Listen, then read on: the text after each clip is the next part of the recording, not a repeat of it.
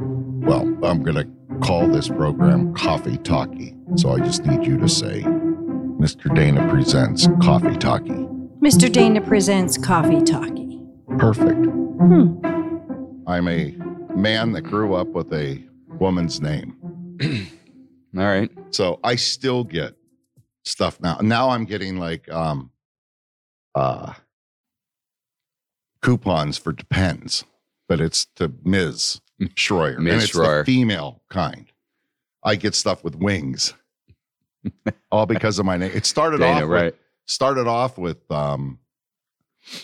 I getting like 17 magazine, free tampons in the mail. That's funny. Just because they had your name, Dana. Because my name was Dana. It's only been till recent that I've even started meeting men. Named Dana. Really? Named I've Dana. known more men Dana than I have women Dana. Really? Yeah. Yeah. I have a good buddy from Sharon, Dana Dunn. He's a financial advisor. But I've known a lot more Dana guys. And I guess the origination of the name is the Dane. Oh. Is where it comes from. So it actually was masculine. Yeah. But the Dane. How are you, my friend? Are we recording clandestine? Oh, absolutely. Okay, we already are. Yeah. Yeah, I like it. You did what somebody does that. Joe Rogan or somebody just starts recording. And We will start talking Rogan because Rogan's one of the reasons why we're sitting here right now. I am doing great today. Appreciate you having me out here into the radio bunker, as I would call it. It's taken a year, but I'll tell you this. So I have been hesitant for many, many years about doing a talk format program. I've had people and radio professionals. You and I have a big radio background. And I've had people over the years that have asked me about doing a talk show. And my intellect, everything about it. Oh, you're cold. I don't do what you need to do. Move it around. That's there we go. Rookie mistake. Go ahead. No, actually, because of COVID and stuff, I got more and more into the Rogan program and the fun that they were having. Number one, humor and comedy is missing. And I've realized how much it was missing in my life personally. And then to see other people interact the way we all used to interact 15, 20 years ago, and then realize that I'm not crazy at this age, that other people are like maybe us. a little bit. Well, yeah. Not a little left or right of center. Right. Whatever. Yeah. But anyway, about a year ago, maybe a little longer now. Well, about a year ago, I was on your WPIC show and we had fun. Mm-hmm. And at that point, I made the decision that if I start a talk format, I want to have you on as my first guest. Wow, I feel honored. Well, and remember, it was about a year ago that I asked you. To do it, it took me a year to get here. Well, it wasn't your fault. It was also on my end, too. I mean, it's taken me a year to get to this point. Yeah. Putting the music together, having a little music show and stuff like that is fun, but just to sit down and start. Yeah, this is a little more daunting, a little more intimidating to do talk like this because it makes you're more vulnerable. You know, Sure. you have to be able to.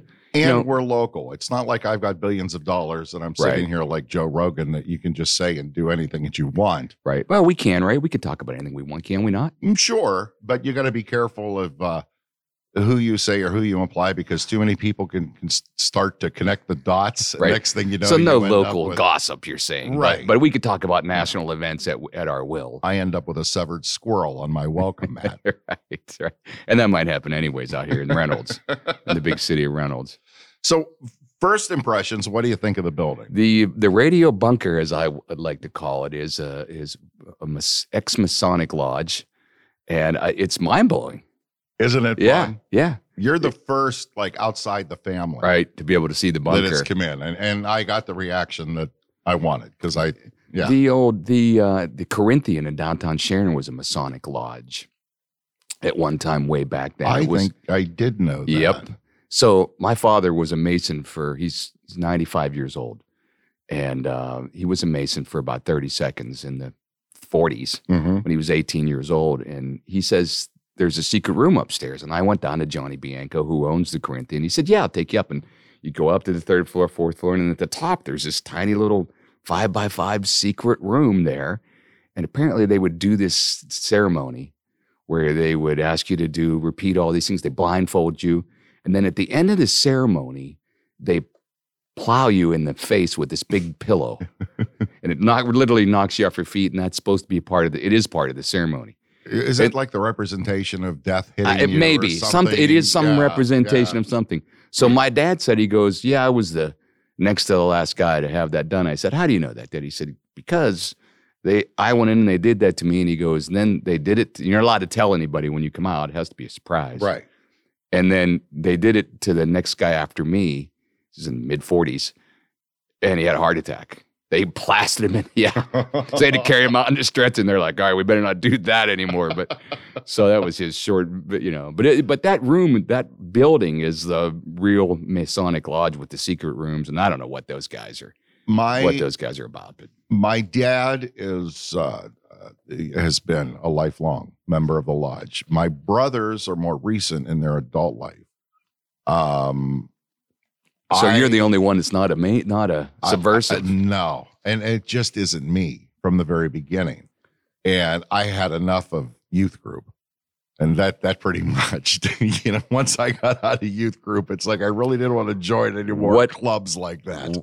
You're equating church youth group to the Masons? Well, yeah, I am. All right, that's a big leap. What yes, church? It is. What church? I grew up Presbyterian. Okay, what Presbyterian church can we say? Yeah, Unity Presbyterian Church out in Greenfield. Okay, somewhere out there. All right, yeah. Greenfield, Pennsylvania. I'm currently attending a Presbyterian church because I'm playing softball for the Presbyterian church, and they extort me. Yes. You have to go to church while you're playing softball. So you've always been one of those religious ringers. Yeah, right. No, I would say my faith is real, but I am a ringer. I am a ringer. I'm a ringer at the Presbyterian church currently. Yeah, currently. Right. So I was in youth group too, by the way. Next season it might be Episcopalian. I'm going to retire probably before then, but this might be it. But that's a different subject. I was a Methodist youth group in Sharpsville. Mm-hmm. Yep. And we would go on trips and occasionally smoke left-handed tobacco at the time on the youth trips, on the mission trips, or not the mission trips, but the outings. So yeah, I was the complete opposite. I was a good kid. I was a good kid. Now people will argue with that, right? And my family doesn't necessarily look at me that way, right? But I was a good kid until I was 18. And then what happened? All hell broke loose. I went for it. I think that's common. A lot of people just, you turn 18, you get out of the house, you want to do what you want to do. Yeah. I ended up very quickly married by the time I was 21, baby on the way. Wow. After the baby was born, ended up in Orlando and in the entertainment industry, of course. Started off at Church Street Station, ended up at Disney for a number of years. Doing what? When I left there, I was in the entertainment department. I was working equipment control, and I was one of the leads for different stage Disney productions. World. Yes. And I was actually at Epcot Center. Okay. So now I see why you have a little bit of a, you were talking about Disney on our way in here, showing me some stuff. So I see you have a little, you're not necessarily a Disney fan these days, although they have taken a hard left turn here. Well, the funny thing is to watch what has happened and how, because it's generational. I mean, you've got employees there. I mean, this is, Disney's not a newer, it's a pretty well-established company, and even within the theme parks. And so by the time, like my sister was also an employee there, and by the time we were there and then how it's progressed to now, I can look back on it and see the beginning stages of all that, because we ended up going to work there right after it basically used to be a family-owned company. And then once it really became the Disney company, and then Eisner came on board, it totally shifted. But I'll tell you what, it was a fantastic place to work. Mm-hmm. And if I'd have stayed there, I'd have already been retired, very well off. Right. But so you were right. Walt had the Walt Disney family, whoever was Roy. I was going to say Roy. So they had sold the place by the time you started. They I don't know if you'd say they sold, but they were still within the company, because Roy went on to run the film department, the film part of the company. I think the animation department for a while. Then they shut it down before Pixar came along. Boy, I sound like I know something about Disney. That's right. Do you think they are a part of this everything that's going on these days with all these Yes. corporations, with the corporate whole Great Reset. Do you know about the whole Great Reset thing? Are you following that at all? Yeah, it's another one, but this one's Yeah, all the woke companies are now, at least from what I can study from it, are now no longer beholden to the shareholders or to the people. They're beholden to the stakeholders, the people that invest in them. And so that's why I think we see decisions made with like Bud Light decisions and the Disney decisions that are being made. it's this whole and it's all attached to this social credit system that they want to. That are you a Glenn Beck fan as well as a Joe Rogan fan? Because Glenn Beck to me, I love.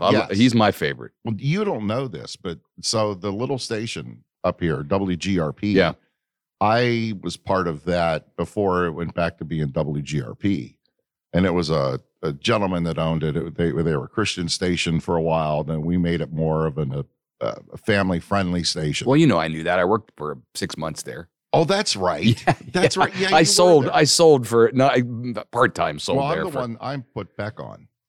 Okay. Because at the time, it was he was interesting, and I love Glenn Beck now. I think he's on the cutting edge of everything that's happening. Yeah. Nobody explains it better to me than him. He does. He really understands what's happening. And Joe Rogan's kind of a guy that's been hard left for a long time. Now I would call him more center, and he's just now figuring stuff out. But Glenn Beck's had it all figured out for a long time. And the thing about Rogan that I'm such a fan of is it just common sense. It's common sense conversation. Well, I think the reason he's so big is because he is a lefty that is now all of a sudden becoming more awake.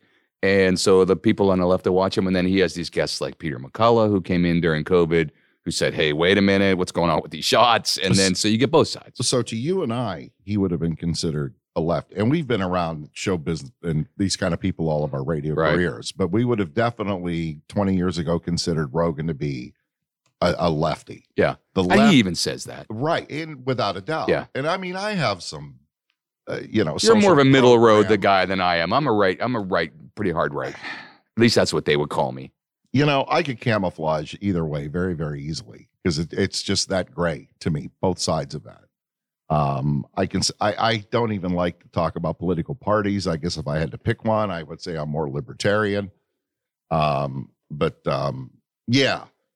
going back to Rogan, the thing is that the left has gone so left that it's now made him a centrist.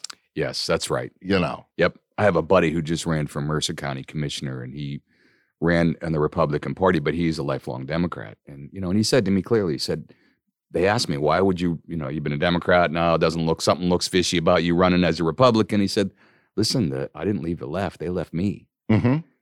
They no longer represent what I believe. Mm-hmm. And so I am a student of, can we go a little deeper? Sure, go. Okay. So I am and have been all my life a student of prophecy, of Bible prophecy. Mm-hmm. And so everything that I've been reading and listening to and books and the interviews that I do, I have a Sunday show I do on WPIC besides just my regular Wednesday night show. Most of those are guests focused on prophecy.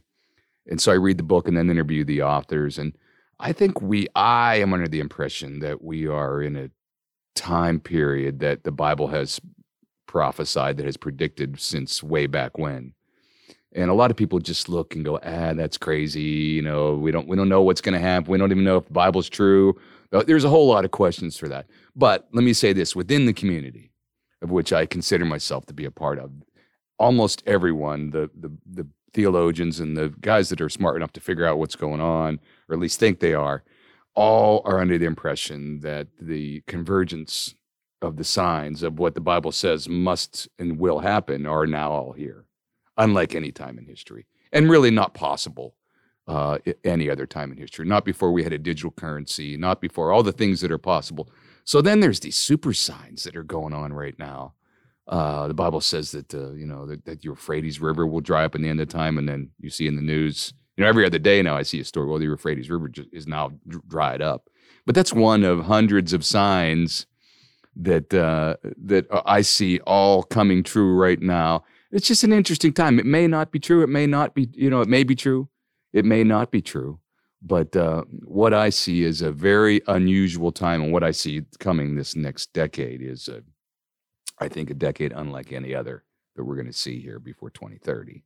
And honestly, to go back to politics, I think, in 2016, evangelicals, people who think like I do, voted for Trump at about an 87% clip.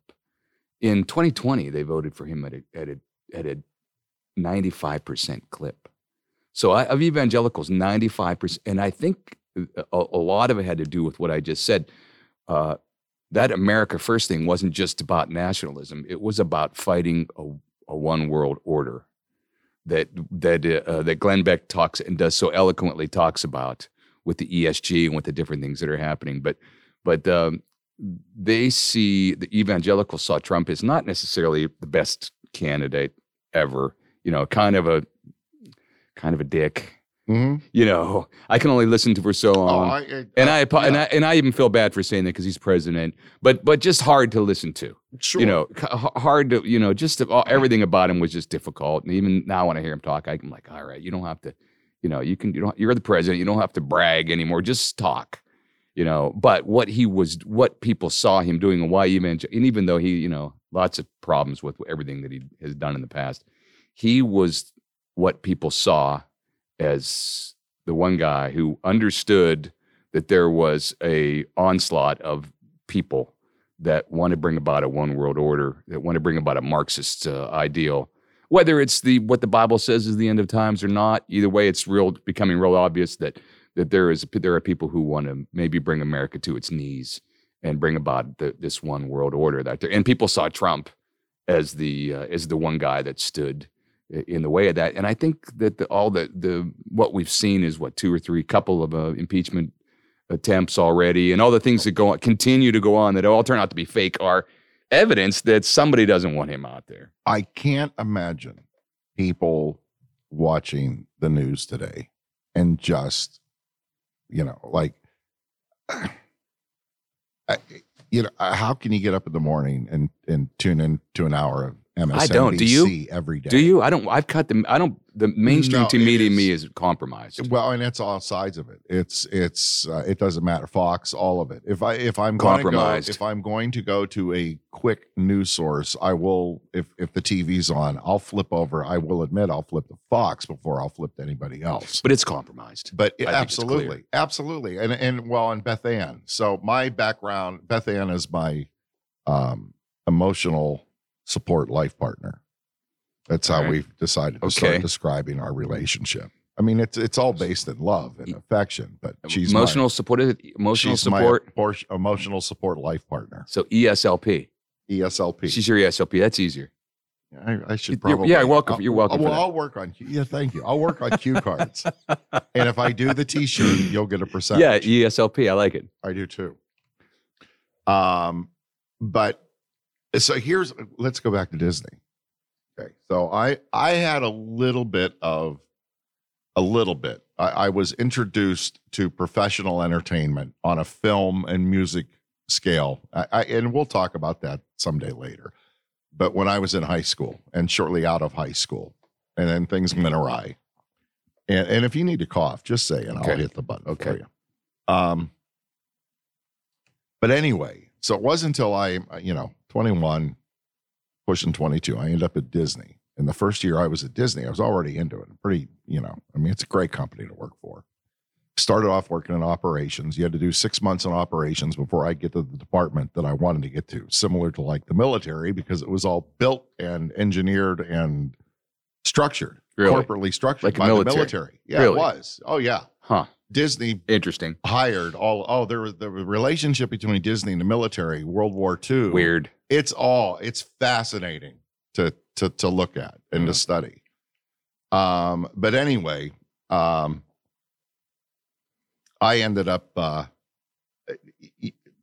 first year that I was there, I went and we were invited. We got a ticket in our paycheck, and I was invited on a specific night to go to the Christmas parade. And it's September. And then it hit me. It's like, okay, well, they're going to do the Christmas parade and they're going to shoot it. So obviously I knew that going in. But then when I went in, And I saw that there were like 2 or 3 different nights that they were doing this, and all the employees have been invited, and different employees were getting picked out, and they were getting dressed a different way. And the entire thing was completely and totally staged. It hit me like a ton of bricks. That was like my Saul on the road to Damascus moment or whatever. Everything is fake. Nothing is real. I'm confused. This was a parade? Yeah. So what was Christmas, so just think they're already rehearsing it. They're getting it ready for the Christmas season. So before they open up and you're heading into the Christmas season, and when they would open it up, they would film it. And so it'd be like 3 nights of dress. So why did that shake your reality? Wouldn't you think that that's what they would do? Prep everything at Disney? But when you're in it, and you see how it's done, and then the final product, you get up with the family, and it's Christmas Eve, and you watch the parade that you saw, and you see how it was done and how it's presented. Right. And it was just filmed in September, and and then all of a sudden it's like, wait a minute, nothing's real.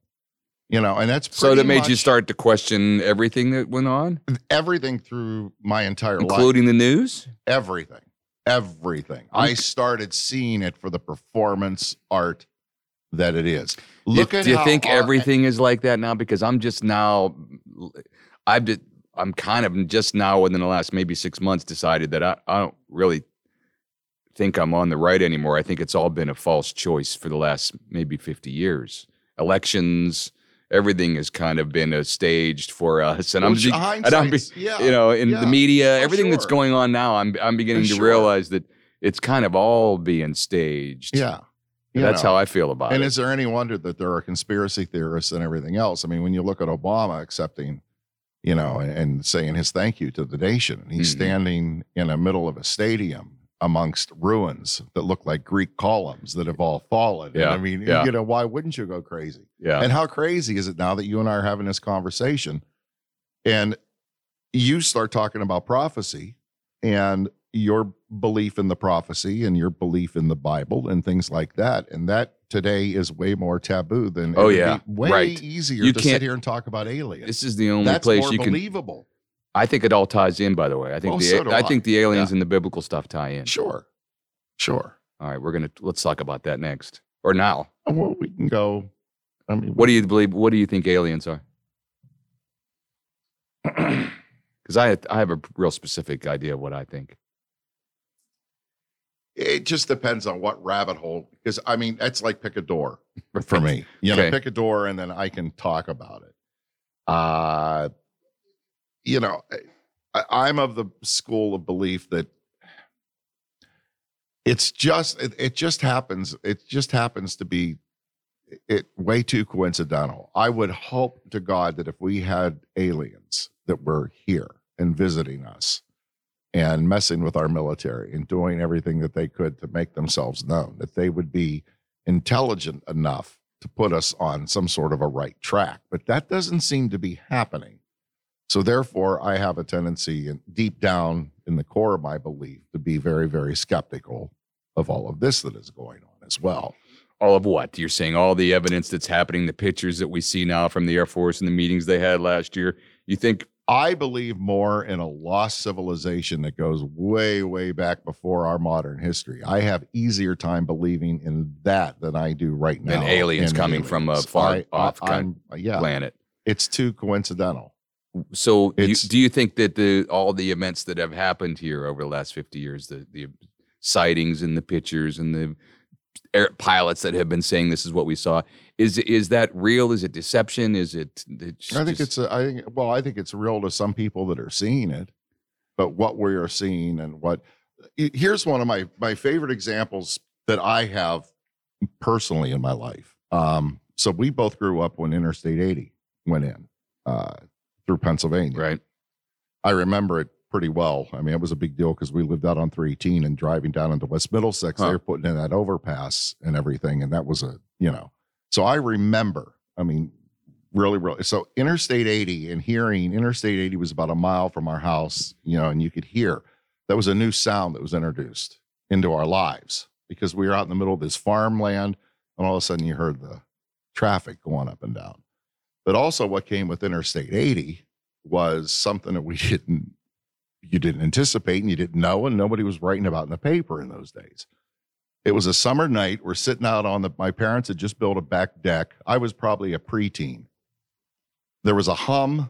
It was dark. You couldn't see, but it wasn't completely pitch black. But it was enough that you couldn't quite see, but you could see the lights and you could hear the hum. And my mother went completely berserk and locked herself in the bathroom.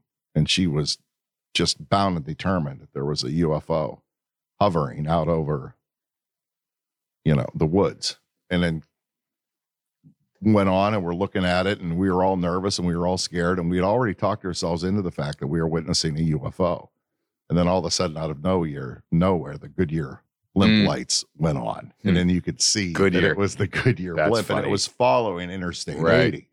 So but you think that moment, do you think that's what's happening all around the world? Those are just accidental, or maybe it's military stuff that's being tested that people think are UFOs. I think it's a little bit of everything. I think there's opportunity there to twist things. There's opportunity. It's too voluminous these days, I think, to be discounted as just accidental. There's so many people that have had experiences that it's hard for me to just say, it's and my uncle once told me that he saw one when he was a farmer. A ton of people have told me they've seen something. And he saw something that he couldn't explain. Yeah. I've never seen one. About the one in Brookfield? Supposedly the one landed up in Brookfield. They made one of the documentary shows about it. I've tried to reach that family. There was a cop that was involved up there, and he saw it. And they landed on a farm in Brookfield, supposedly, and then took off, and the cops saw him and followed him. And you're dinging a bell in my memory. Yeah, about 25 years ago. They did a TV show on it here about 20 years ago. But so I don't know. I mean, I have some real specific thoughts about it. Now, I want to believe. Yeah, right. I do. Well, I've interviewed him a couple times on a regular radio show that I do. There's a guy named L.A. Marzulli who spends his life studying this and some ancillary things around it, like Indian mounds and different kinds of things. Love that stuff. Yeah. And I just did a small story on Indian Mound in Brookfield, and the guy that actually advertises in my paper and called me said, "What are you doing?" I said, "What?" He said, "I own that Indian Mound. Quit telling people about it in the paper." He said, "I don't want a bunch of people out there digging around in my on my spot." Right. But they're right near a Yankee Run golf course. There's an actual Indian Mound there, and there was burial there, and there's probably artifacts. Who knows what's in there? But so L.A. Marzulli does all that kind of stuff, and I've had an opportunity to read his books and interview him. He was originally on the Ancient Aliens show. And so, but he, like I, had a biblical worldview, and they kicked him off because they didn't like his biblical worldview. It's not popular, and people don't like that these days. But he spent time when they would do these people that would have abductions or aliens would show up at their house. He would whatever. He decided that he was like, people, I'm going to go and I'm going to interview them. The people that had these abductions or said they had abductions, saw what they saw, or actually had a visitation from this interdimensional being or whatever they were. And what he found was that almost everybody that and this is what changed my view of it all, what he found that it was almost all of those people that had a visitor were dabbling in the occult. And then all of a sudden, so they're opening up these doors to the demonic, and I don't, whether people believe that or not, I happen to. But they were opening up the doors to the demonic, and then all of a sudden, after they were doing all these occult practices, this being would show up and go, "Oh, by the way, I'm an interdimensional being, and I'm here to visit," yada, yada, yada. And what he also found was that these supposed aliens... Sorry. Oh, it's all right. What he also found was that these supposed aliens would leave. They would be there. They would be able to have these powers over people. But at the name of Jesus, they would stop and flee. And that really made him think, why on earth would an alien, someone from another planet, care about, you're a God, our God.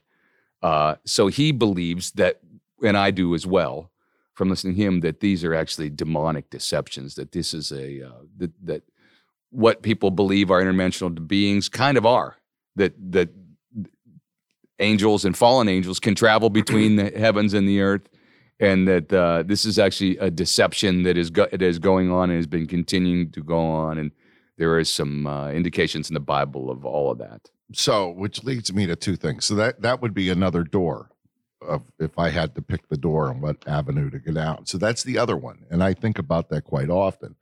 And I think sometimes what we're calling aliens now, what the Bible calls demons.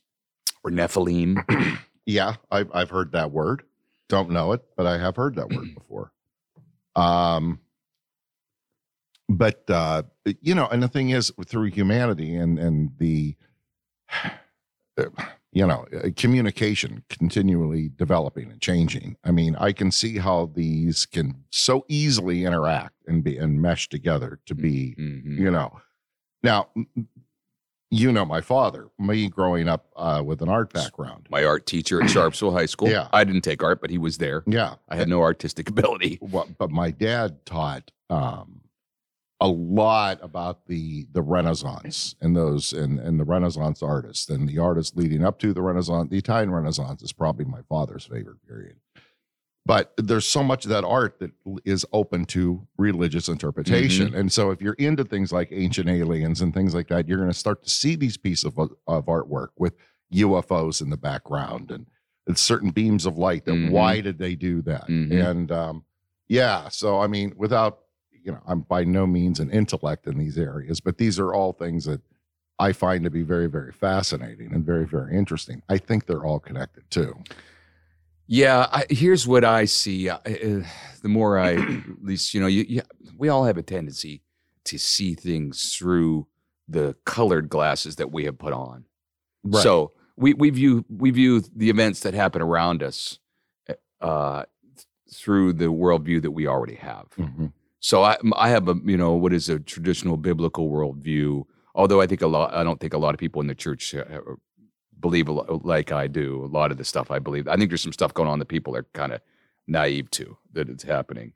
But so we all see that, all the whole world through that view. And I that's what I have seen, I lost my train of thought, but that's basically what I have seen through the eyes of, I see everything through that biblical worldview, going back to it. It's all connected. I remember what I was going to say, that we are in the Bible says that it's not against flesh and blood that we are battling against, it, that we are, but it's actually principalities. And so, unknown to, I think, most of us, a lot of what is happening, especially what is happening now, why people go, why is it so crazy in the world right now? Why is it so weird? What is happening? That confusion lends me to believe that there is something spiritual happening in the world. That a lot of people without spiritual discernment, without faith, the Bible says it's impossible to understand the things that are happening spiritually. You just can't, the natural man can't see it. So I believe that what we are seeing, what we're experiencing, and a ramping up, and I'll call it an early end times ramping up of spiritual things, is that all of those things, aliens, a lot of what's going on with the governments, a lot of what's happening with the World Economic Forum, with people that have plans to try to bring the world into this one world government, have all been prophesied since 1,000 years before Jesus. And here's the thing: the Bible's not batting 900; the Bible's batting 1,000. Jesus fulfilled 300 prophecies. So some of these prophecies, and this is what to me is the evidence of why this biblical worldview is the right view, because impossible. You can't say 1 in a billion chance, 1 in a million. It's 1 in impossible that Jesus fulfilled what he fulfilled. 300 prophecies of his life. How he would die, that there would be a spear stuck in his side, that no bones would be broken, the city that he would come from, the city that he would live in, how he would die, hung on a cross. Hung on a cross was prophesied in Isaiah in 750, Dana. The Romans hadn't even invented the crucifixion yet. The Bible said it would happen. So all these 300 things, and there are guys who have done, what are the odds of a guy somebody fulfilling 8 prophecies, 300, 700 years from now? It's 1 in billions. Well, 1 in 300 is just 1 in impossible. So the Bible's got this unbelievable record that says, look at all this stuff. And people say, oh, well, Jesus read the Old Testament, he tried to fulfill them. But there were, it's stupid stuff. They would gamble for his clothing. Bible talks about that that when he was dead, that they would gamble. He had a nice robe and they gambled for it. That they would stick a spear in his side, but not break his bones.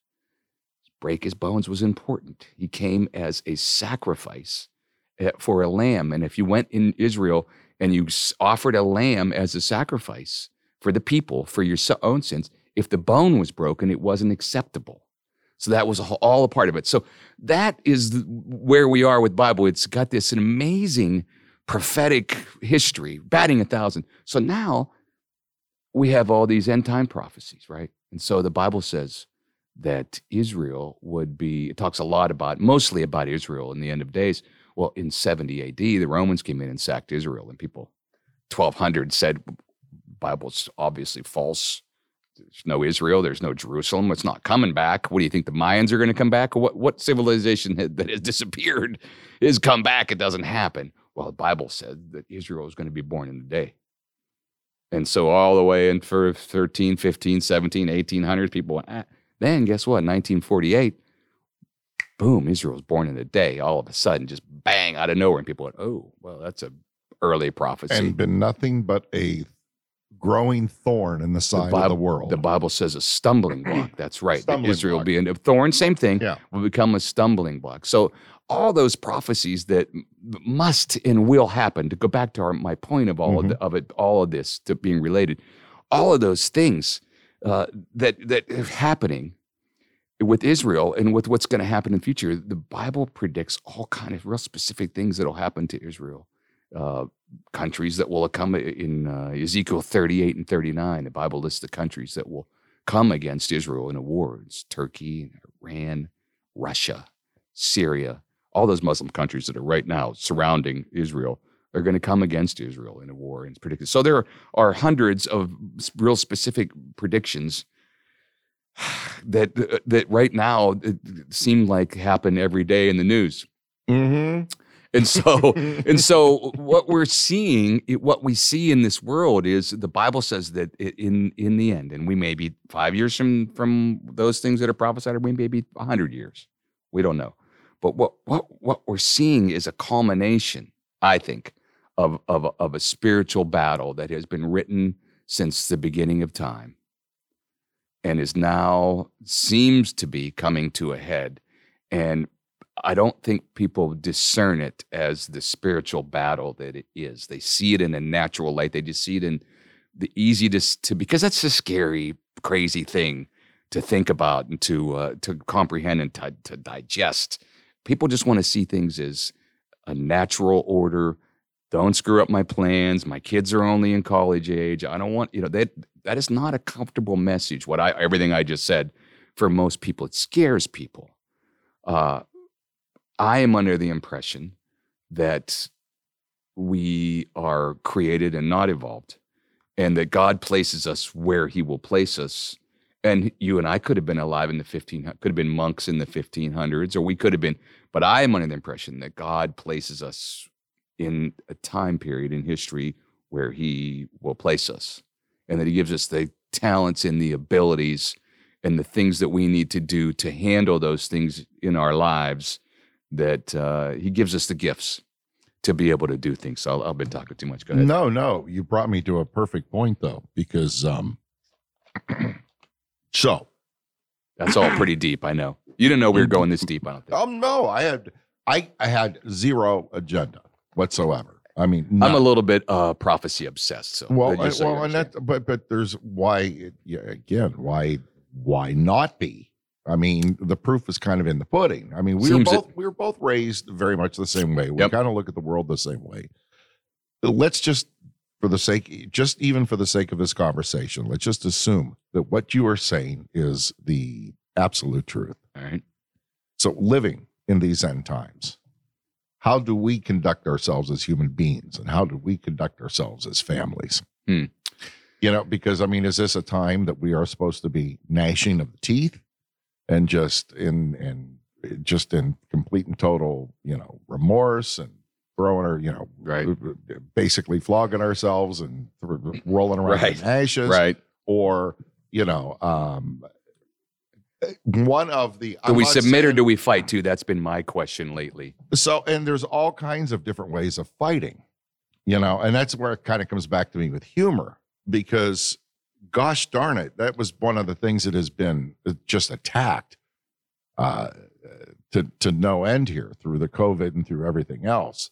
And so, So the question is, what do we do? How do we act and cope? react to all this? Sure, prayer is something. Meditation is very important. Yep. Quiet time, appreciation. You could say all of the easy things, but yeah, what do you think? I mean, what is? Well, how do we go about this? I think that to be without real faith in these times, in this next decade, and there's that whole.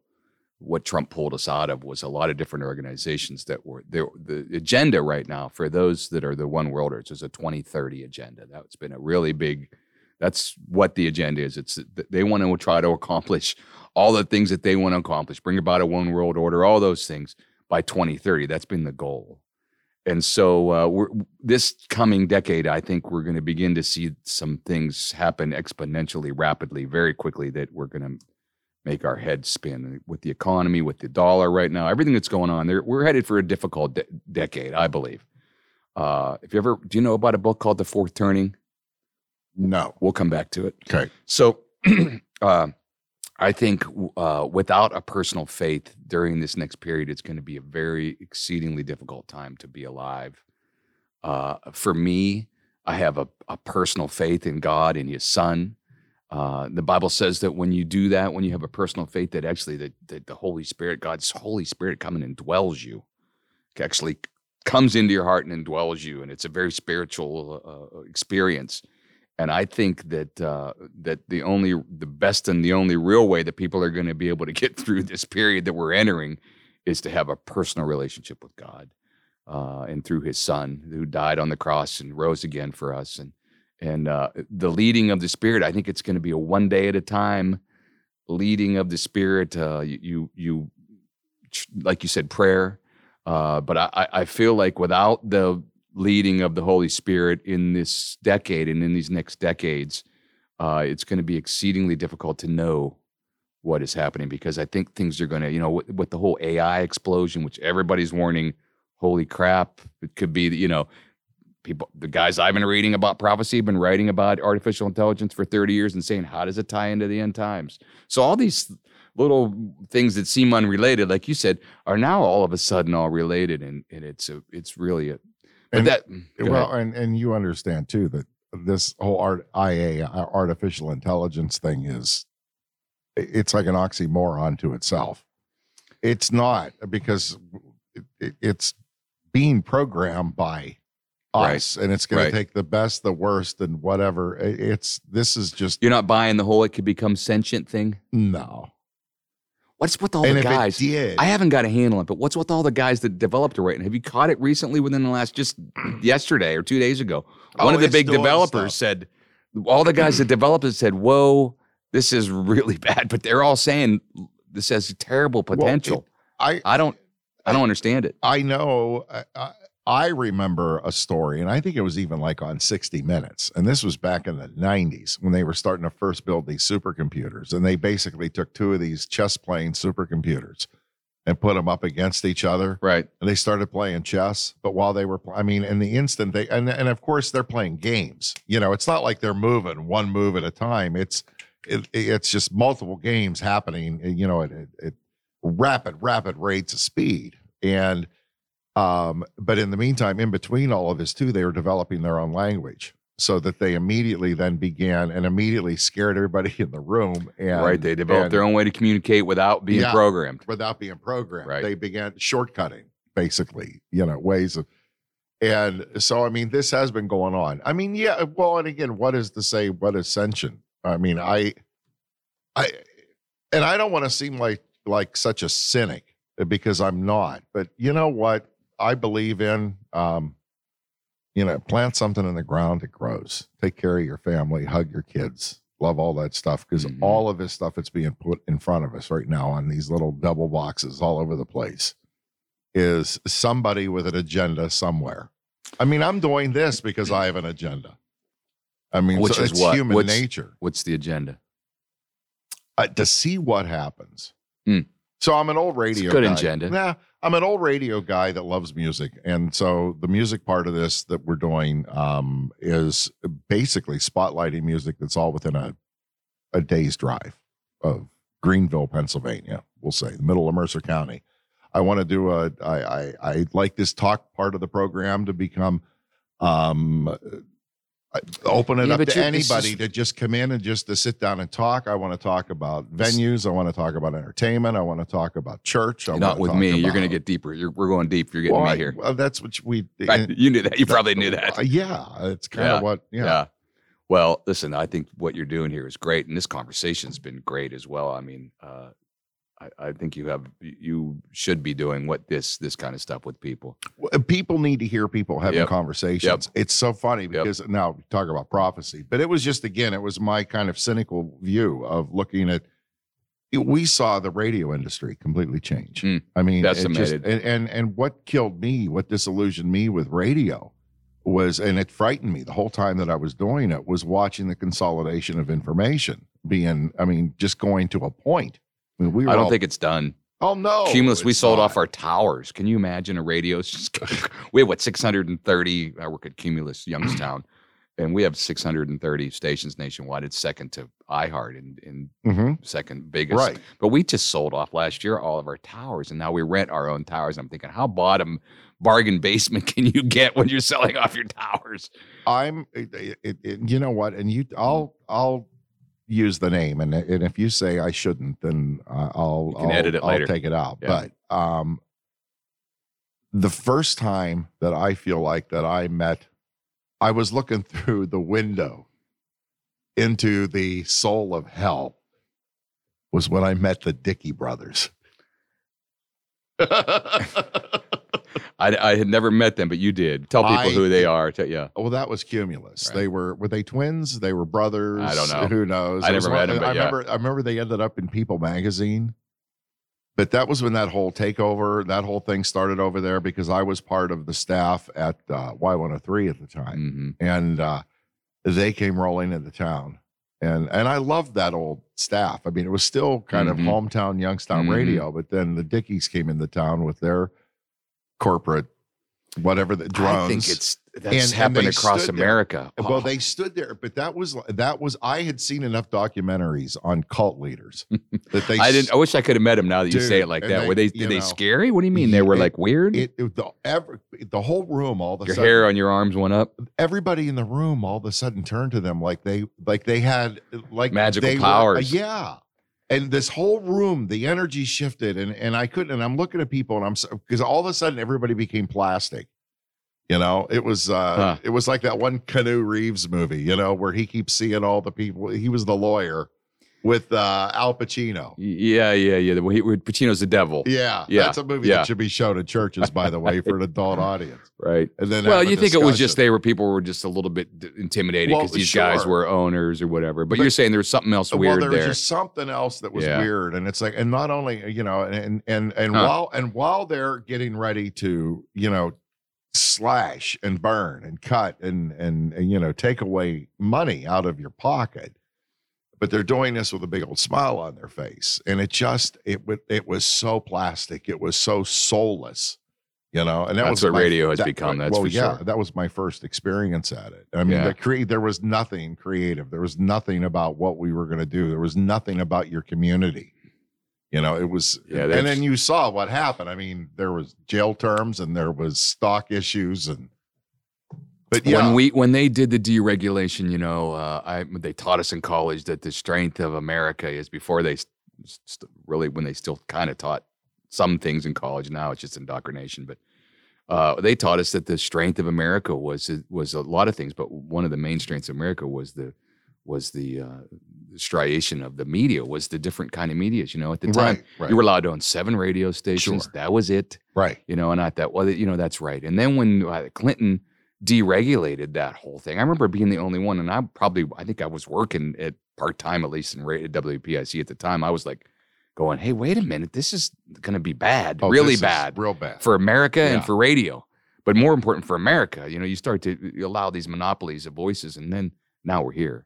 And I'm not going to be surprised if we're not done here. And again, that this next decade, I think, is going to get even especially economically difficult. I wouldn't be surprised to see that iHeart by Cumulus or even down to where there's maybe one or two companies that own 90%, and that's almost the case now. But I wouldn't be surprised to see Cumulus get bought by iHeart, and then really be, only a couple of people really pulling the strings and all of that. And that's kind of what's going on in all the media. Mm-hmm. 6 companies own 80% of the major media now. Well, and everything's become McDonald's. I mean, remember when you could go from city to city and every city had their own personalities and everything had its own feel. Mm-hmm. And now it's, you've seen those montages where they put up Mockingbird, you mean? Yeah. Operation Mockingbird. That's exactly. That's a script for maybe people listening who don't know what that is. There is just Google it. You might have a tough time finding it, but because the powers that be don't like you to see it. But Operation Mockingbird was a script that came down from up above somewhere to hundreds of little local Fox stations and little stations that say, there is some information going on right now that is dangerous to democracy. And then they begin to show that, in Atlanta, in Sacramento, in Youngstown, in Albany, all saying the exact same words in the exact same script and showing you that what you think is coming out of your little local station is not. It's coming out of and that's happened across America. I just heard a doctor yesterday say part of the problems with going on with the health system is that all the hospitals have been bought up, and now somebody's running them. And they silenced doctors during COVID. Mm-hmm. Doctors that said there was a problem with the shot or with this or with that or mask or don't wear your mask for 12 hours a day. It's going to deplete your oxygen. We're allowed to say any of those things. And she was saying there's a group of doctors. I wish I had a name for you, but I just watched a video by them. Redacted, it's called. If you look on Redacted, it's but she was saying that the problem is that now we're all terrified because we're all corporately owned, and they run us. And they dictate what we say. So I think you've seen that, in all kinds of different fields besides just radio. So the masses, are going to continue to go one way, but I still think you're going to start to see more and more little pockets, like little small communities. Right now, what an opportunity to be a legit small town doctor that everybody loves. Those guys are disappearing, though. I know, and there's a reason for that, but that needs to come back. Well, now what's taking the place of that is your online medical. Yep. I know a lot of great doctors. I shouldn't say a lot, but I know several doctors and nurse practitioners that have gone that route. Online, totally online. And feel like they're actually practicing medicine. I would think that, I think that's a great alternative, but seems to me that if you're really going to have a good diagnosis, you need to see somebody. I want somebody to touch me. Yeah. I don't know about that. But, well, you know what I mean. I know. I made it seem weird. No, there were a lot of years though that the only kind of. But you gotta see. If you're diagnosing somebody, to me, you gotta be able to. When we were raised and we were kids, it was known as the craft. It was the craft of medicine, right? It was considered more of an art. You're saying it was an art slash science. Art. Yeah, it was. Yeah, I saw Dr. Stapiola, and he knew the whole family, and he knew exactly what and you sat on his. He was my doctor as well, Dr. Stapiola. He was everybody's right. Doctor He was everybody's. My brother had he had a rash on his back, and he went in and they called it. He said the doctor said to him. I laughed. He goes, "Yeah, we'll call it shingles." That's what the doctor said to him. Yeah, he said, "All right, well, okay, but he didn't know, maybe it was, maybe it wasn't, but that's funny." So. Yeah, Dr. Stapiola just hit me. He's pretty much the Abraham of the Shenango Valley. Right. He was everybody's children's doctor. Yeah, everybody. All roads lead to Dr. Stapiola. I have a picture of him. I published a little newspaper called The Way It Was. I wanted to talk about that. Yes, called The Weekend. If you want to go into that a little, you'll like the backstory of that paper. But I put a picture of him in the paper. And then I have a Facebook page called The Way It Was newspaper companion page. You can check it out on Facebook. And it's funny because it allows me when I do it on Facebook to see what people like. Right. I can put it into the paper. It's kind of a test market. Stuff that I'm a big sports fan and it's stuff that I think is great. Maybe only get a couple thousand views. And then I'll just slap up a picture of Treasure Island. It'll get 25 or 30,000 views and 400 comments and 500 shares.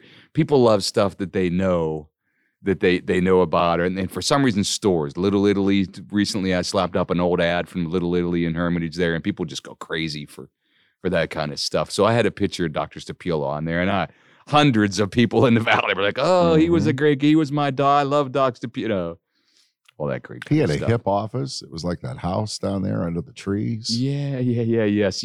On I don't remember the road. across from the hospital there. It'll come to me. I want to say Elm, but that's not right. It might be an Elm. Yeah, as a kid, I can remember my mom, taking us in there.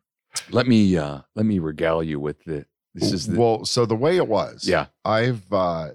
we've all grown up with that paper. Yep. And then a few years back, it's been a while now, but when I found out that you took it over, I was so tickled because I couldn't think of anybody that I knew in my circles and that I'd run across that would go after it with as much passion as what you have. And you've done just a terrific job. Thank you. I appreciate those kind words. That's nice. It's kind of a surprise that I ended up with it, but I'm actually a little envious. No, I don't have kind of work, but I'm a little. I love that idea. I love. Yeah, and I just fell into it.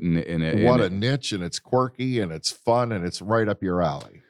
So this is what is a newspaper is really a radio story. So it's all intermixed there, but it's just the paper has been owned by 3 radio guys. So which is kind of weird. And I promise there is no other newspaper that was born like this one was born, and I'll give you the short, long version of it. Let me regale you. Can you later in editing you can put some dramatic music in right here? Okay. Okay. Well, I'm just kidding. It all started. No, I probably will. Okay. Great. It all started in 1954 when a young man took the microphone at WFAR Studios in Farrell. Of course, WPIC had already been on the air since. I can't do the dramatic story anymore, but that's okay. WFAR, the very first DJ ever that cracked the mic at WFAR was a guy named Lou Russell. Oh, I remember that. Yes, I remember that name. So Panzarella was his name. Of course, you couldn't have a real Italian name back then, so he was Lou Russell, and a lot of people in the Valley were very fond of Lou Russell. WFAR guy for many years, and he was a WPIC guy. But he was like yourself, actually. You would probably love Lou Russell. He was a Renaissance man. He had a restaurant that was underneath Thornton Hall for a while where he cooked Italian food, but he was a concert promoter. He promoted bands. He's the guy that brought all the Letterman concerts to Kennedy Christian all those years. And then he did pretty big Motown and different bands into Youngstown all around the region. For some reason, it popped into my head because I go back to the days of Jim Sims Productions, and I think I remember meeting him. Lou Russell, yeah, okay. When he was doing right in there doing radio commercials for the Letterman, maybe or something. I remember, but that's where So,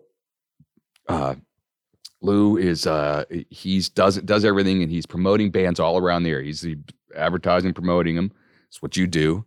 And he has a band called the Bellboys. And inside the Bellboys were these guys that dressed like in a black vest and dressed like bellboys, and with the Beatles haircuts, and they're playing late 50s of surf music. And there's a guy named Tony C in the band that's the front guy in the band. And Tony C loves Lou Russell. And he just wants to do what he's doing. So Lou Russell gets Tony C a job at WFAR, and he's one of the early guys. And not early, but one of the guys people knew about WFAR and later in WPIC. And Lou Russell invented in 1974, which will be 50 years next year, Lou Russell invented the free classified shopper in 1974. His offices were next to where La Isla is now. At the time, it would have been, the Red Barn would have been gone, but there's a building to the left as you face where La Isla is now. There's a big offices there. He had upstairs offices there, and he published the free classified shopper. And at some point along, he moved out west, and he sold the free classified shopper to Tony C, radio guy. And Tony C had a lot of plans and was a mover and a shaker, and he created 4 or 5 newspapers out of it. There was the Senior Shopper, the free classified shopper. Then he invented in 1987 the Way It Was newspaper. And but let me just back up. How that came about was, what blows my mind. He was a DJ, and he would have these dances at Sharon American Legion in the 90s, these 50s dances, and 1,000 people would show up. I remember being out and around at the bars, and they'd be like, there was 1,000 people, old people, 40s. You know, I'm a 20-year-old kid. And I think he did summer casino dances yes, too. Because there wasn't a lot going on with casino in those days. But he was doing these oldies dances with the guy named Jim Bickle. Bickle's a Mercer guy. Yeah. And they both had these massive collections of 45s. No matter what song you could come up with, Dwayne Eddy's B-side of a B-side, Jimmy Rogers, whatever rocker you had, they had it all. And so they decided to start to call these dances The Way It Was. This is before he had the paper. And 1,000 people would show up, and they're making a killing, and they would make it. So they said, okay, Tony, being the entrepreneur he was, he already had the newspaper. He said, what's next? Tony said, I'm going to open up some malt shops, call them The Way It Was. So in the Sharpsville Plaza, down from Lock, Stock, and Barrel, and in Mercer, he had a malt shop. So he went from a DJ dance, whatever you want to call it, record hop, to a malt shop. And then he said, oh, I love this. People love this. We're going to do a show on WPIC. Sundays, Bickle and Tony C, they bring all their 45s in, The Way It Was on Sundays. Finally, Tony already had the papers. He said, okay, now I've got all this whole big, monopoly going on here. I'm going to make a newspaper called The Way It Was. And so that's how The Way It Was born. And of course, The Way It Was newspaper is the only thing standing from The Way It Was empire. Right. But I can't admit, there's no way any newspaper in the planet has ever evolved that way. And so the final stage was finally Tony had a stroke about 10 years ago, 2012 now, almost 12 years ago. I was working in radio, and he said to me one day, do you want to sell for me for The Way It Was? And I said, no. And he said, do you want to buy the newspaper? And I said, absolutely not. And then I changed my mind, and I bought the paper. So I went from one radio guy to the next radio guy to a third radio guy. And that's the story of The Way It Was. There was another newspaper in the area that back in the early 2000s, and it was a penny saver or something. I don't remember what paper. Probably the Free Classified Shopper. It was still around when I bought the paper in 2012. Maybe it had headlines that said Free Classified Shopper, Senior Shopper, The Way It Was. I'd have to ask my Still brother. The same paper. I killed it in 2012. I was like, I know we're getting rid of all that and just keeping The Way It Was. Well, somebody had approached us about one of the papers, or we had kicked around. And I think it was more sports related. Well, there was a Way It Was Sports back then.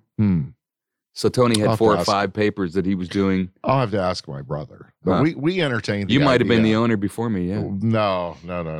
It was something. It was something different. You mean? But it was funny because this for you, it came about shortly thereafter. Yeah. But I remember we entertained the idea, and we romanticized about how it would be.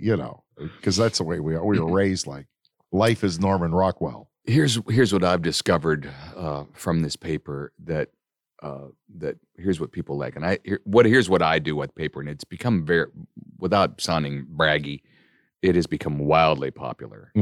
People love it. Oh yeah, love it. If it's not there, people are asking. Oh yeah, it's chaos. That's a bad day. Yeah. Oh yeah. It's people love this thing. They absolutely do. But what I do, my secret sauce is that I take history and facts and I turn them into a story. I make them into a story. And even if I have to, when you see movies about people's lives, they'll go, it was mostly true. It was 95% true. Hollywood has to take a script and add some little things in there that make a story. I'm a big fan of coloring. So I try not to make a historical mistakes in the stories that I do, because I tell a lot of history stories.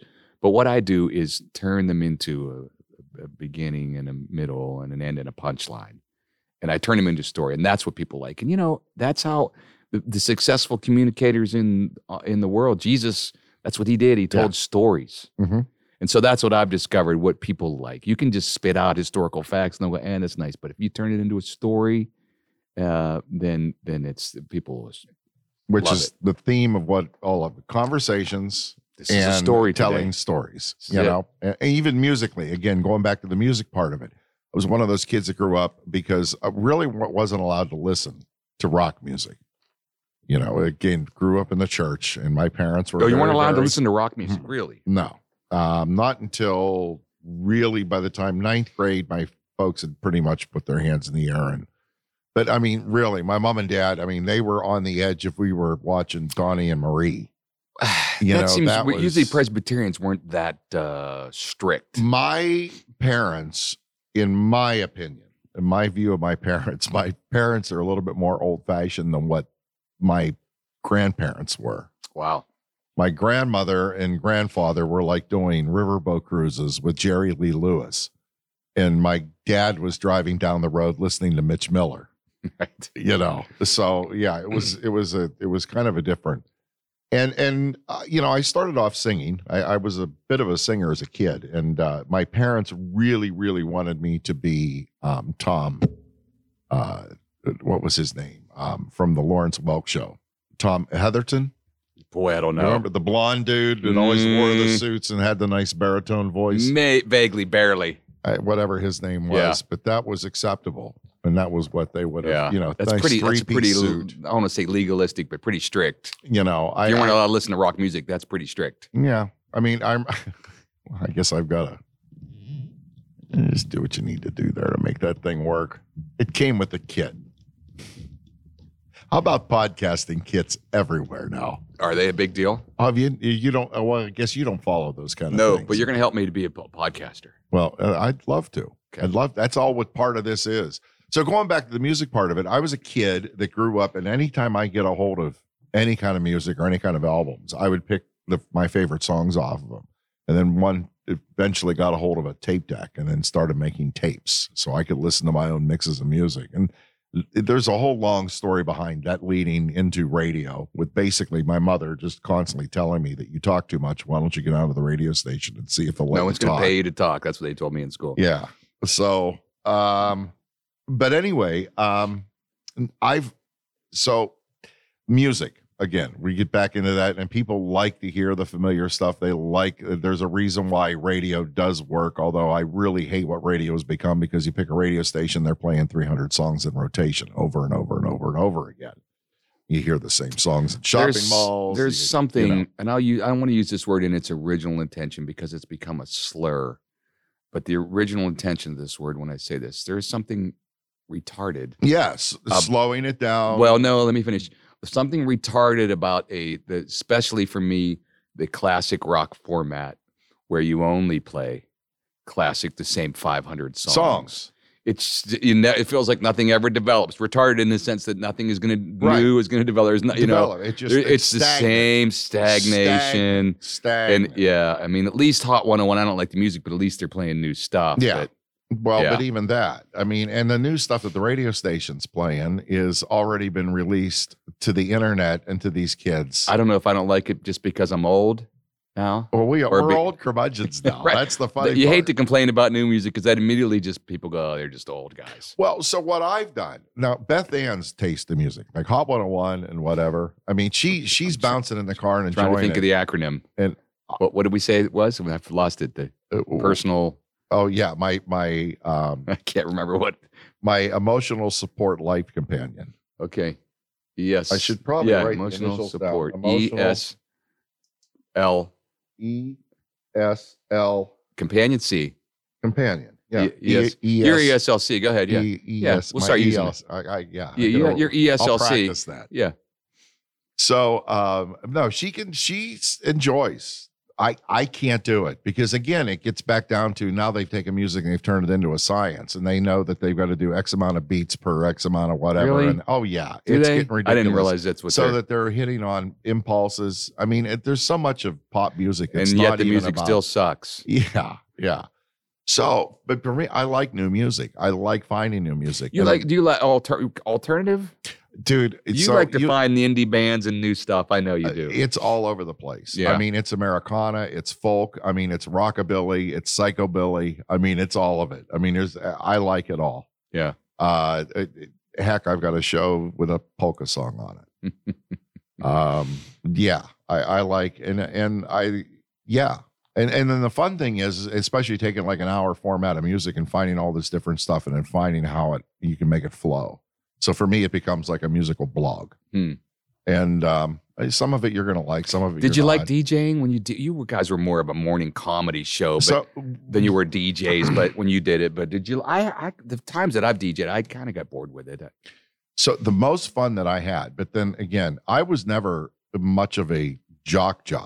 I Right. did clubs. I wasn't really a jock until I left Youngstown and went to Erie. And that was the first time that I was completely on my own.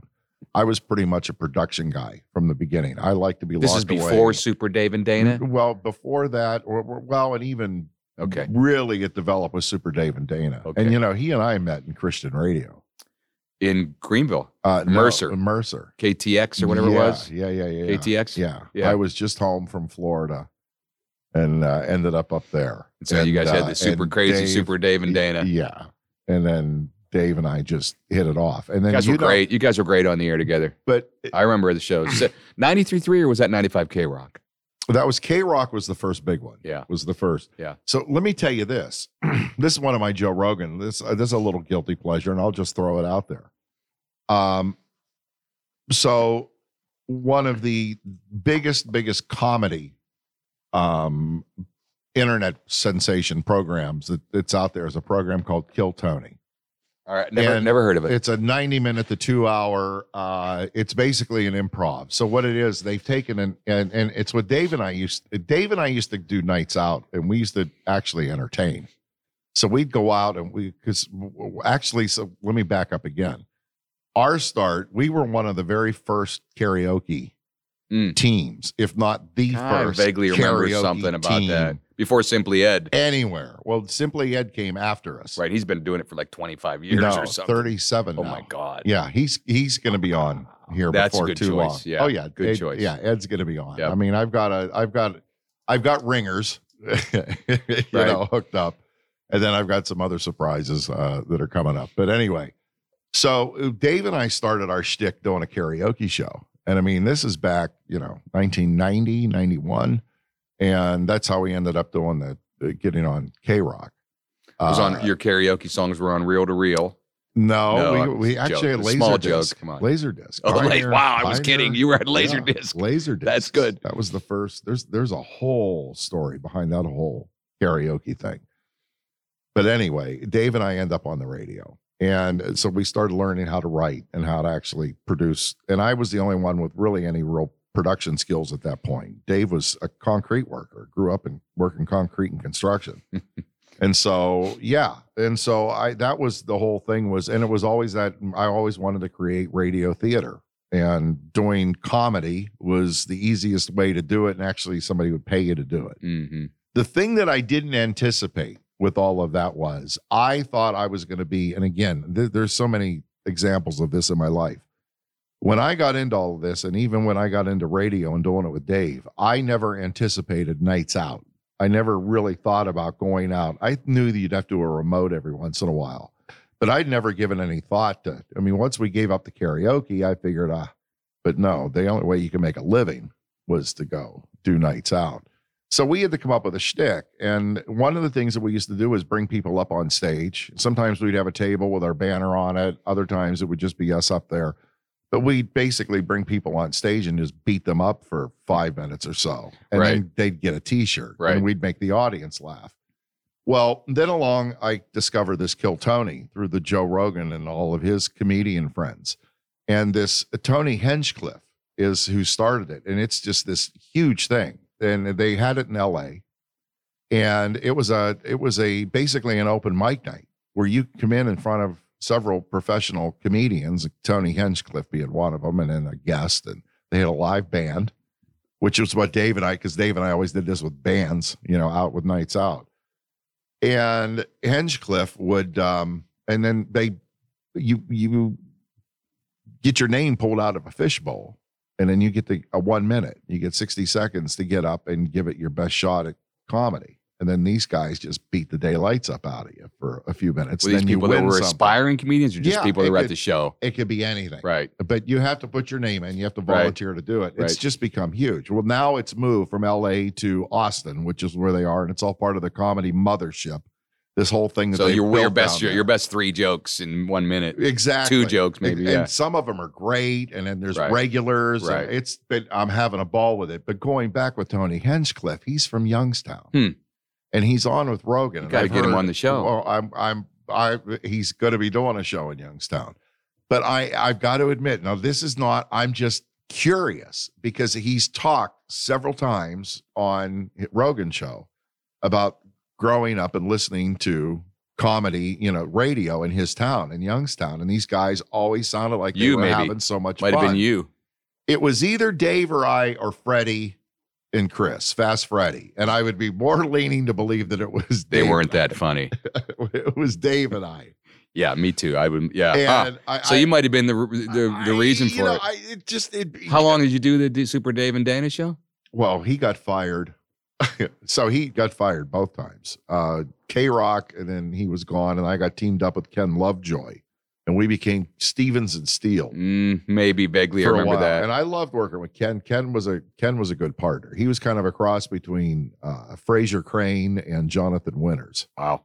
He was a goofball. We still keep in touch. What was Dave? He was kind of bombastic, wasn't he? Dave was, he was tornado. Dave, was he have a radio name? Dave? Just Dave, Super Dave. Okay. He's always been Super Dave. Okay. We actually got a cease and desist from Super Dave himself. Did you? Osborne, yeah. Yeah, a couple of times. Who I loved. Which we just I loved his shtick. I loved Super Dave, yeah. But, and then by the time we ended up at CD 106, and then that's when the corporate takeovers and things started happening. And then, he went to Y103 for a while because he was there when I was there, or PIC across the hall. That was before CD 106. Okay. Because I ended up, they fired him. Right. And called me. Replaced him with you. I literally got the call, and it was like 2 hours notice. It's like, listen, we just fired Dave. What are you doing this evening? Could you come in and do the show? Work. So I did Sunday evenings for a little while. I remember that. Up there. I worked noon to 7 on Sunday, so you and I might overlap for a short period. I remember we used to talk. For a short period. Yep. And you and I always sort of knew each other. Yeah. But I don't know where we ever originally. Just radio, I think, probably then. You think? I think that's probably where we. Because I started in high school with WWIZ. I did sales at Wiz for a while. Yeah.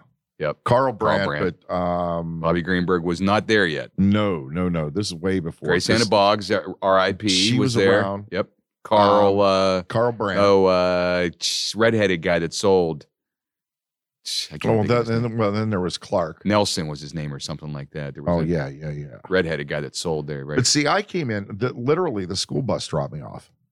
I would catch after school. The school bus would drop me off at the radio station, and I would do news and weather. And I had to write news. I would write it out of the Sharon Herald and rearrange it and whatever. And then I would have to I'd record the news reports and the weather. And then I'd have to set which I have a picture, by the way, of the automation from those days at Wiz. That big machine. Yeah. I have Raoul is what we called it.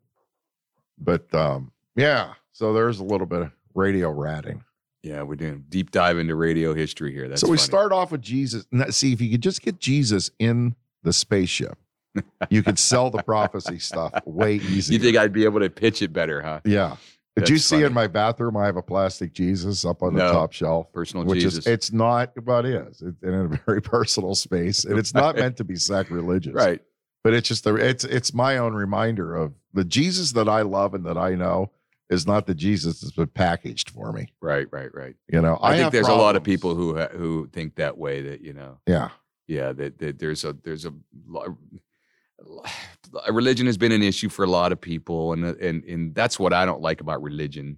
And even Jesus wasn't. People say, "Oh, religion," but Jesus was not a fan of religion. No, not at all. He's the one that he called the priests of the day, the guys that were in charge there, the rabbis, priests, rabbis. He called them whitewashed tombs, all nice and clean and white on the outside, but dead on the inside. So he wasn't really a fan of religion. So I don't know what it was with my upbringing, and believe me, brought up in a my mother still to this day, brings it up probably every week when I visit her, and it's like, you really need to get back to church. And there's truth in that, and there's other issues in that, but I haven't found a church family at this point that I really want to. And not to mention, and this is awful, but I'll admit it publicly. Every time people approach me and come after me for a church, it's always about what I could do for them. And I'm not looking for that. Because you're talented, you're saying they want you to run the board, or they want you to do all that kind of stuff. Yeah. And it always turns into, and wait till you see the new audio video equipment we have. And wait till you see, and it's like the last thing I want to do is put Jesus on a milk carton. I just don't want to do that. Right. That's not why I want to, And I'm not a big church guy, honestly. My faith's really important to me, and I have a personal relationship with God and with His Son. But I'm not a church. I'm not really. I'm not really. I don't have a church family. I've been to different churches, and I kind of come and go. And I'm certainly not going to sit here and say, "Well, nature's my church, man." Right. No, I mean we're here, everywhere.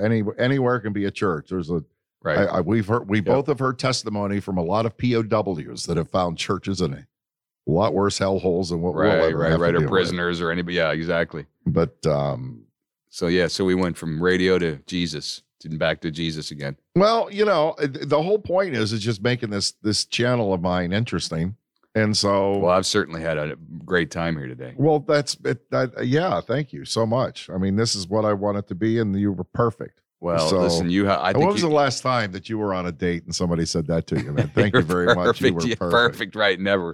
I think you have a future here. This could be just as big or bigger than your music venue. You certainly have the ability to do this, and the studio's nice, and this is a nice setup. So this would be well. You can see now. So I mean, the potential of actually being able to do some of this stuff and bring in a studio audience. Mm-hmm. Oh yeah, that's right. You have a big room behind us here. That's yeah. Oh yeah, you can do an audience. That would be great. Well, that's kind of what I'm. Yeah, and that's why I wanted you to see it. And now this. I think there's something about I think that would be fun. I think there's something about the intimacy of this, though. When I interview a lot of people, this is always the meat and the bread and butter. But I mean, even in conversations, I find when I do a lot of interviews. I do 3-4 interviews a night on Wednesday nights. I interview usually 3 or 4 people, but the conversations before we go on the air, and it's only 5 minutes usually because I'm getting, it's live radio. I have to go, but those conversations are usually better than the ones once there's an audience, or once the on air sign, people go into this mode, and they're a little bit protected, But this is the cool thing about podcasts, because we're not a broadcast. There's not an audience here, and we're just being real. And I think you can get to a lot more. And I think that's the secret of a Joe Rogan show. You can get a lot more real and a lot more, real stuff that happens here without an audience. Because if there's an audience here, I probably wouldn't have said 10% or 20% of the stuff I said. No, I called the ex-president of the D word and those kind of things. Yeah. I'm a little bit embarrassed about, but no, don't. And I'd be happy to beep it for you. Right. The thing is that this definitely, I want this to be the meat, and I want it to be 1-on-1 or 2-on-1, just conversations. And that's funny too. I sometimes people want to bring 2 or 3 people in the studio, and that changes the dynamic. It does, and it has to be for a reason. It's not just just. I think this format's better. Oh, I agree. Although if you get the right 3 people, it's okay. It's still good. Mm-hmm. But there's still an intimacy that's lost. There's a connection that's lost with the third person. It makes it different. My brother and I have had this conversation over and over again. Now, I'm a radio guy, so having a boom mic stand and a mic like this, I've been doing it for 40 years. I'm really, really comfortable. But he's very much of the school that we have all this technology now, and you don't have to do that. You can hide it. You don't have to wear headphones. Right. You don't have to. Thing is, I love it, and Joe Rogan, again, has talked about it, but I've also said this over and over in my radio career and having guests. It's like, man, once you put the headphones on, you're in the room. Yeah. I like the headphones. Me too. I'd have trouble doing this like we do without headphones. Yeah. Because you'd be the same way, I'm sure. It's, because I'm so used to that. That adds to the intimacy of it. So I doubt that I'm ever, and I don't want. This is a better format. I'm a little bit jealous because what I do is all radio or all phone interviews. Well, see, that's what you do. So what happened with me is I started this. Now I've known Craig and Rich up at GRP, and we've been friends and acquaintances for a few years. And I finally just went ahead and said, the heck with it. And I put the music. I started putting the podcast up. I didn't want to be one of those guys doing it during COVID for whatever reason. You're saying your actual radio show, you started doing a podcast. So I started doing the podcast. And, just my show. Without permission from them, or you just said, this is what I'm doing? No, I'm doing my own podcast. Okay. Mr. Dana Presents. And then you were putting it on the air. And so I had like 2 or 3 episodes up, and Craig from the radio station calls me and says, hey, would you come over? We want to talk to you. And I'm thinking, okay, they want to put this on because I don't bleep out anything. I mean, not that I'm explicit. I'm not, but Sure. the music is unedited. I mean, I play it the way it's intended. Okay. But anyway, Craig and I'd go up and talk to them. They're like, no, we really think you ought to do a 70s at 7. We're doing this 80s at 8 show. Would you do it? And I thought about it for a minute. And again, Greenville's so lucky. Are you doing to it have, live? No, Or you just send it? Okay. I it seems to me be produce easier it. just produce it and send it in. Yeah, I produce it right here. And then I send it up to them. And they air it on Sunday night. And then I repost it on my page. So that became the second element of my show. So I have my own podcast called Mr. Dana Presents. Then there's Mr. Dana Presents the 70s at 7 on WGRP, and you can listen to that as well. And now we're adding the Coffee Talkie part of it. Is that what this is? Yeah. This is the very first Coffee Mr. Talk. Dana Presents Coffee Talkie. Coffee Talkie. I'm calling it Coffee Talkie because it looks good on a t-shirt. Okay. So this is a very episode 1. This is 1. episode 1. I'm very honored to be on the very first episode. Very first one. Yeah. Thank you. Thank you. And I want you to come back. All right. I mean, we'll do this. I have a lot more we can talk about. Well, we both do. Yeah. And we're comfortable conversationalists. So thank you. Neither one of us have a book. That's right. No, I do not. Gonna work on a book. But yeah, let's work on your podcast. Okay. I want to do it. Yep. So you could be doing your own talk show, and on top of that, you could be also putting your PIC show up. That's what I hope to do. Eric Bombeck, the way it was. I love that name. The way it was. The way it was. Everyone calls it the way we were, almost to a person. Probably 9 out of 10 people say, I love that. The song. And that's what I say to them. I say, well, that's not my paper. That's a song by Barbara Streisand. But the way, everybody calls it the way, man, the way we were. That's a great paper. There was in the newspaper, in the Sharon Herald for 25 or 30 years, there's a guy named Wally Wachter, and he had an article called The Way We Were. Yes. Weekly in the Herald. And all he ever did, and I remember when I was a kid, I always loved history. All he would do complain about how bad it was then and how great it was in the past. And I'd always be like, Wally, tell me a story about the past. Don't just complain. He spend half the time complaining about now. I said, don't complain about now. That's nice. Tell me a story. And he never would. So, but that's why this paper is called The Way It Was, because The Way We Were was already taken. Right. So yeah. I love it. Yeah. So the newspaper, and then you can also hear Eric on WPIC. Wednesdays at 7 o'clock on WPIC. You can catch it there. You can catch it on my Facebook page. It's recorded there. Eric Bombeck on Facebook. Or you can, any radio app you can listen in, or you can listen on www.790WPIC.com.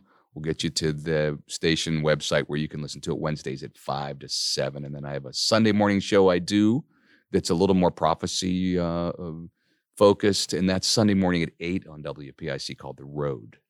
Cool. Thank you, my man. Thanks, man.